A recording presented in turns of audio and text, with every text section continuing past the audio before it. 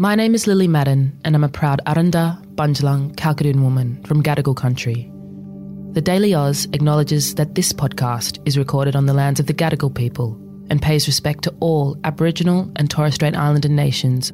We pay our respects to the first peoples of these countries, both past and present.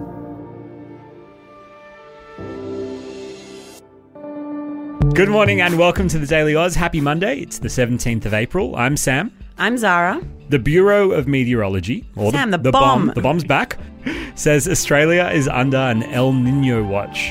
After dealing with La Niña and floods for the past few years, we can't help but wonder what El Niño has in store for us. We're going to let you know in the deep dive. But first, Zara, what's making headlines this morning? Trigger warning, this story discusses sexual assault. Former NRL player Jared Hayne has been jailed while he awaits sentencing for his guilty sexual assault verdict earlier this month. Hayne was found guilty by a Sydney jury over an incident that occurred in Newcastle in 2018. It was the third trial for this same incident. Foreign ministers from G7 nations have landed in Japan for the first of a number of G7 meetings to be held in the country over the next month, including a meeting of the leaders in Hiroshima in a few weeks' time. Security officials in Japan have sought to reassure the member states of their security whilst in the country after an explosive was detonated. At a speech Prime Minister Kishida was delivering on Saturday, no one was injured in the explosion. And there continues to be a battle for power in Sudan after the military and parliamentary forces entered into a violent conflict, killing at least 56 civilians. Armed clashes occurred at the Parliament, Presidential Palace and Army headquarters, with the military group representing Sudan's parliament called the Rapid Support Forces, who are currently in power, being challenged by the nation's army. Sudan has been governed by military generals since a coup in 2021. And the good news, Ghana has become the first country in the world to approve a new malaria vaccine. The R21 vaccine was developed by researchers at Oxford University, who called the approval a critical step to reducing malaria-related deaths around the world. The vaccine has been approved for use in children aged 5 months to 3 years old, with trials also being undertaken in the UK, Thailand, and other African countries. Zara, you know how obsessed I am with weather news, so this is right in my wheelhouse, and I wanted to tell you about the new warning from the Bureau of Meteorology. They say Australia is under an El Niño watch, and what that means is that there's about a 50% chance of an El Niño event occurring this year. Sam? Zara? Do you want to know a fun fact about me? Yeah? I learnt Spanish for 3 years. Do you want to know something else? You don't know what El means? I can't speak a single word of Spanish. What I do know is that for a very long time we were talking about La Niña, which was a different weather pattern. Yeah. But now we're talking about El Niño. So can you just differentiate the two from one another? I can in 30 seconds. First, I need to tell you about ENSO. That's me being a So ENSO is short for the El Niño Southern Oscillation. There's lots of elements that contribute to the Earth's weather, but ENSO is the strongest factor. And think about ENSO as a spectrum. Think about one of those boards that you drive past on road trips through regional Australia, which gives you an indication of fire danger.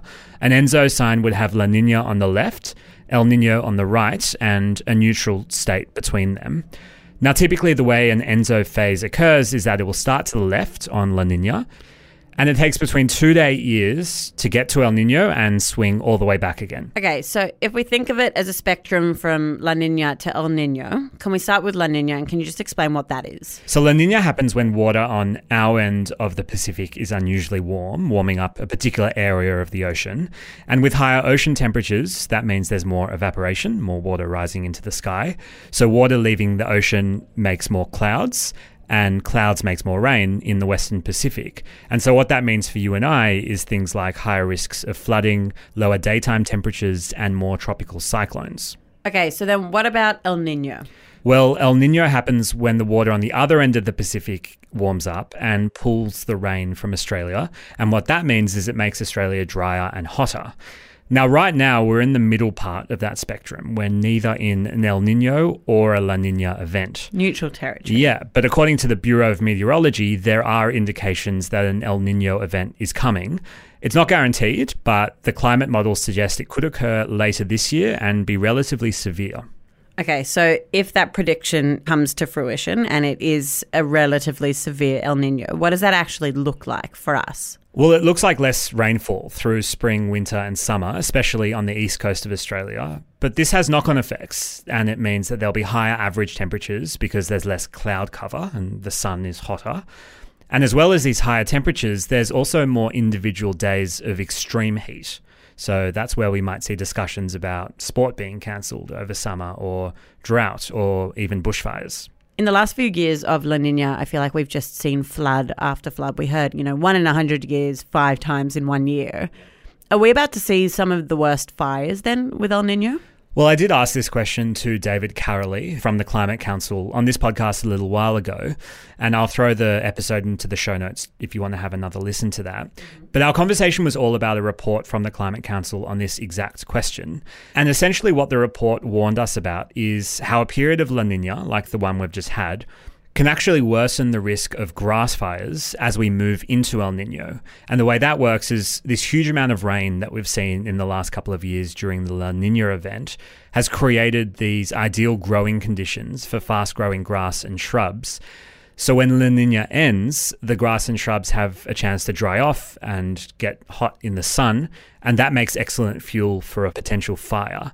So when an El Niño comes along, hot, dry weather means that all it takes is a spark to set off the fuel growth that's accumulated during the La Niña period. I feel like we can't have these conversations about weather without talking about a changing climate. So is our changing climate actually impacting the way that we're experiencing La Niña and El Niño if they are what appears to be normal weather patterns? There's some really interesting research from the CSIRO where scientists examined 70 years of data on ENSO, and that's the oscillation between La Niña and El Niño. But then they overlaid that with historical data from climate models, so projections of what will happen in the future. And what they found is that changes to ocean surface temperature is going to be detectable as soon as 2030.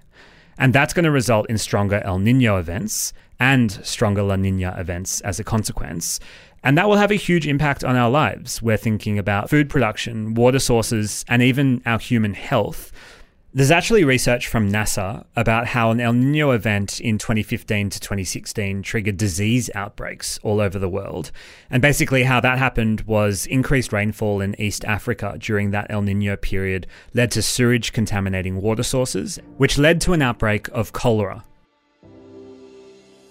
So that all might seem like a geography lesson, but what we're learning is that these weather patterns really impact us and impact humanity in different ways. And the hope is that by better understanding them, the better equipped we can become to understand our changing climate moving forward. Thanks for joining us on The Daily Oz. If you learnt something from today's episode, don't forget to hit subscribe so there's a TDA episode waiting for you every weekday morning. We'll be back again tomorrow morning, but until then, have a brilliant day.